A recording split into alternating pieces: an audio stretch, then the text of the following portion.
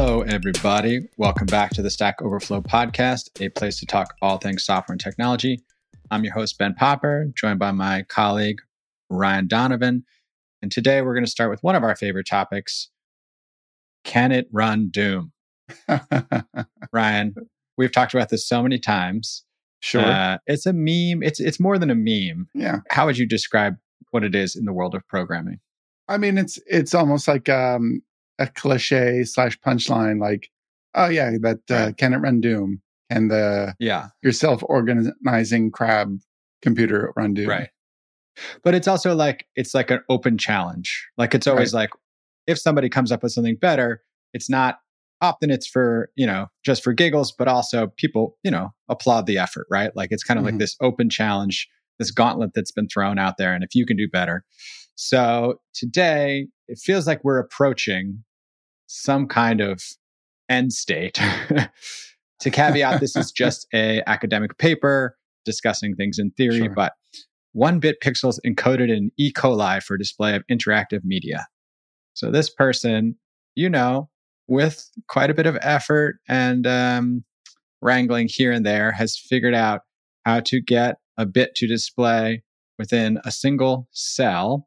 And as they say at the end, given the frame rate of Dune, that means it would only take 599 years to run the whole game on cells. Yeah, you could play it all the way through. Yeah, I think it's a frame rate of 1 per 70 minutes. Yes. It's not a great frame rate. Bless them for trying. I appreciate anybody who's trying to run Doom on whatever weird ass, rolling rocks down hills or whatever. Yeah, the next step from here is Dune on an atom, Dune on a particle, Dune on a proton. Right. We'll see. Well, it's like, is your system Turing complete? Can it run Dune? Right. Yeah. An acquaintance I knew who went to college with me, he was one of the first people to use CRISPR, which lets you sort of edit a gene. And they were able to put a movie inside of a cell. It was that famous, Muybridge, someone riding on a horse. But yeah, I remember thinking that was like pretty amazing. So we've gone from adding a movie to the cell in 2017 to like maybe even working our way towards a fully playable and interactive cell experience. Yeah. I mean, we're going to have fully organic computers soon enough. We store all your data in DNA, display it on bacteria. We will be the computers. We'll come full circle, right? We will be the computers. So speaking of games, you shared a fun link with me. Yeah. I don't know who M. Kremens is, but what is Epitaph? So this is a game that's been going around for a while. I know it's at least like 2018 or something, but it came up again on Hacker News. First time seeing it, but it's a Fermi paradox simulator. Fermi paradox is, this is a vast universe. Why don't we see more alien civilizations? Right. So you play through these little civilizations, kind of really a very basic version of the game Civilization, just granting them techs on a tech tree and then watching them get hit by comets or burn themselves down or overfish. Right. Yeah. I had a couple civilizations destroyed themselves by nuclear war. So congrats. Wow, you made it to the end. That's the most that's the most impressive. I think you can take them to interstellar travel. Oh, really? Yeah. But if you take them to interstellar travel, then that's when Fermi's, paradox starts to really raise its head. I guess the answer is like, you'd have to move pretty far to get to another habitable universe. And by that time, what are your chances of running into somebody else who's succeeded? You're right. Then you have to do the 4D, 5D movement. We may have had this discussion on this podcast before, but my answer to this is always just like, the problem is that we think in human time and life forms in, galactic time scale.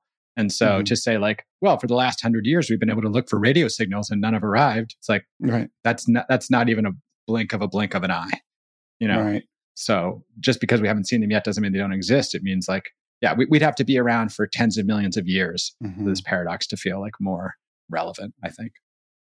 Yeah. And I mean, it's an interesting thing to see how many things can go wrong early on Most of my civilizations are just wiped out super early. They get hit by a planetoid. There's a plague that goes around. The person who made it is a interactive fiction professor, basically teaches ways to sort of do computational creativity, stuff like that. Yeah. So this is a very interesting implementation of that. Nice. I will say I've read more than once that Civilization is a video game which, played within reason, typically improves kids' grades in school. So it's one of those ones that has some real benefit. Teaches a little bit of history. Yeah. Unless you get Gandhi starting to nuke everybody, that's a little bit ahistorical. Right. Don't use that on your next test. That's right. All right. So we have a startup here called Twin Labs. And their idea is that there are some things you have to do that are very repetitive. For me, when we hire somebody or somebody leaves the company and moves on, there are a bunch of processes I have to go through that involve me opening an email, clicking a button, going to another OAuth, clicking a second button, clicking a third button, and then going back and closing that email, confirming things are done. It's not the end of the world, but it takes me a minute or two. If you're at a huge company and this is happening constantly, this could be your whole job. Right. So the pitch from this company, Twin Labs, is teach an AI how to do this by showing it, the mouse clicks. This goes first, this goes second, make sure this happens. This is a checkbox. And I guess, this is one of those things where it feels like, sure, this might save you some time. And sure, it feels like, a modern AI system could accomplish this. But who's really comfortable with, letting an AI click around their computer and potentially make some serious mistakes? I mean, you're letting it watch you do your job and then it replicates your job. So it's literally taking pieces of your job, right? We keep joking about that. They're like, oh, this is that, but productive. It's good for you. Yeah. I mean, these are things that are like not essential to the job, right? Like for me anyway, like I don't work in HR, but I have some function that I have to do just to help with the offboarding process because a lot of people wrote for the blog. And so we have to make sure, okay, this person wrote for the blog, we update their bio, we make sure, we change their access, their admin status, whatever. And so certainly something I would love to be able to like have a subroutine that runs, click it runs the routine. I check at the end to make sure it worked and then we take it from there. Yeah. I mean, there's a famous programming book, Automate the Boring Stuff, right? That teaches you how to write little Python scripts to automate the things that are pretty dull. And, people are doing that pretty regularly. Programmers do that all the time. Right. This seems like a sort of next level, almost like low code version of it. Yeah. It's open to everybody. And the fact that, it's using a large language model, I think that's where you're like, do I really want this thing to muck around without it being a deterministic flow, right? Right, exactly. Yeah, and why does it have to be like a large language model? If you're just teaching it like mouse clicks and, a step-by-step process, I'm not really sure where the LLM comes in there. I mean, I think if you're, onboarding a new person, the steps aren't going to be exactly the same, right? It does a little bit of, stitching and guessing and doing the LLM magic. Yeah. All right. That's the very quotidian. Like, hey, the AI is going to move my mouse around and do some clicks that cost me 3 minutes a day. A paper published in Nature today. This is from December 14th, 2023. Google DeepMind has used a large language model to crack a famous unsolved problem in pure mathematics. So this is bringing, like moving science forward, bringing new knowledge into the world. The caveat here, is that it came up with like, a bajillion ideas, 99% of which were garbage and they had to throw away. But there was gold in that garbage, my friend. There was a proof among all the failures. And, that may be one of the benefits of AI is that it can just try everything, right? It can come up with a billion dumb ideas. And one of them is, it's like Doctor Strange, right? He's like, oh, there's one timeline where we win. Right. So, what's that old saying? It's like a million monkeys at a bunch of typewriters are eventually going to come up with Shakespeare or whatever, right? That's right. It was the best of times. It was the blurst of times. Stupid monkey. Yeah, exactly. Yeah, I mean, maybe AIs are just a billion monkeys, right? I mean, that's all we are. We're just billions of monkeys. We're just quick single reminder. monkeys. Yeah, collectively. I mean, collectively. But yeah. I think there's a lot of folks who are resentful of the output that some of the monkeys are putting out in the world. Yeah. Speaking of input and output, we'll share this in the show notes. I found a nice prompt builder. Mm-hmm. It, you have a task you want to accomplish. It gives you a way to get the most out of your LLM. And so first, act like, specify a role. I need a, what do you need? You will enter a task. In the process, you should enter details. Please enter exclusion. Input the final result in selected format. Here is an example. Enter an example. And so by structuring it in that way, you have a much better chance of getting gold instead of garbage. Mm-hmm. And so I thought this was a cool little tool. We'll share it in the show notes if you're trying to step up your prompt game. Yeah. And I think it's interesting to kind of go through those steps, but in some of the discussion about it, the sort of prompt engineering isn't the best practices anymore. People are talking about prompt vibes. This is a little out of date. Yeah. Wait, what's a prompt vibe?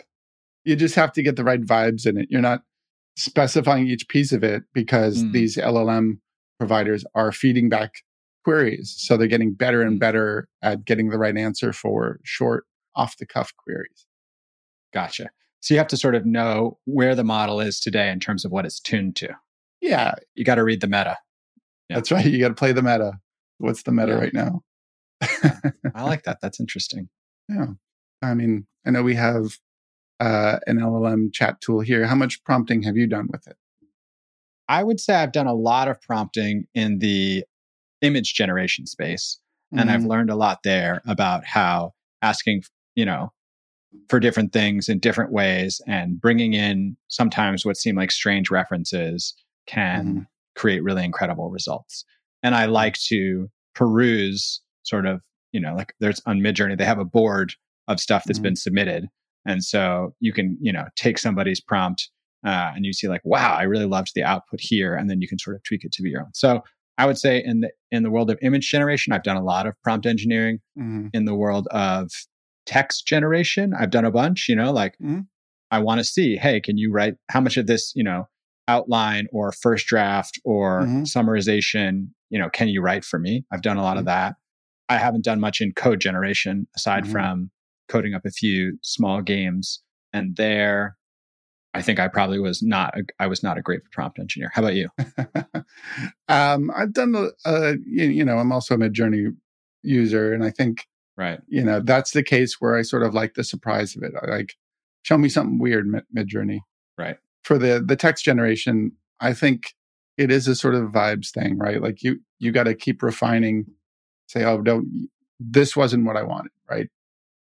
Do something to this thing you generated, make it a little better.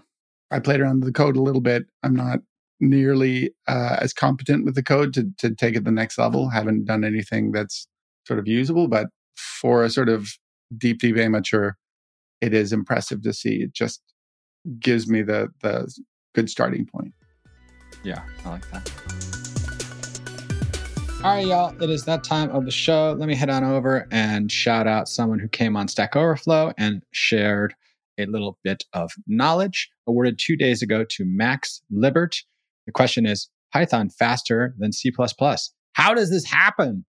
Well, if you want to know why it happened in this case or why it happens in some cases, Max has an answer for you and has helped almost 20,000 people. So we appreciate it, Max, and congrats on your Lifeboat badge. As always, I am Ben Popper. I am the director of content here at Stack Overflow. You can find me on X at Ben Popper.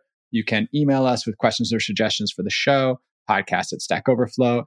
And if you like listening to us gab, you can leave the show a rating and a review. Really helps. I'm Ryan Donovan. I edit the blog here at Stack Overflow. You can find it at stackoverflow.blog. And if you want to reach out to me on X, my handle is rthordonovan. Thanks for listening, and we will talk to you soon.